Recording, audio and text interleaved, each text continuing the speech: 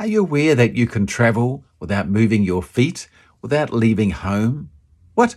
You can travel without moving your feet, without leaving home. You can do that on the internet, obviously. You can scan Google Maps and walk up and down streets and drive around.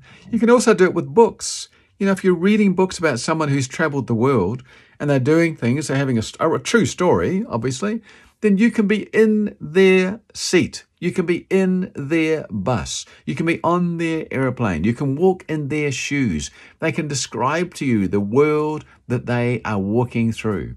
Or you can do something different on the internet, but you can travel the world without moving your feet. And books are the best way of doing things. Hang on a minute, Keith. Surely looking at a video on the internet is the best way of doing it? No, not so. Because your brain, your imagination is fabulous. You will take the words that they use to describe the place that they're in, and you'll build your own images, your own sounds, your own smells in your head of that place based on the description that the author is describing in that particular chapter. Other people will read the book and they'll get a similar message, but not the same. They'll see different mountains shapes. They'll see different fields. They'll see different people in the way that it's been described in the book.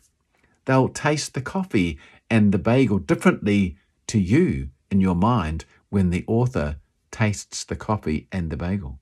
It's an incredible way to travel the world, to learn about the world and the universe and everything in it, just by sitting quietly, turning off the television, turning off the social media, closing the laptop, stop watching Speed even right now, and reading a book about some adventures that somebody's done.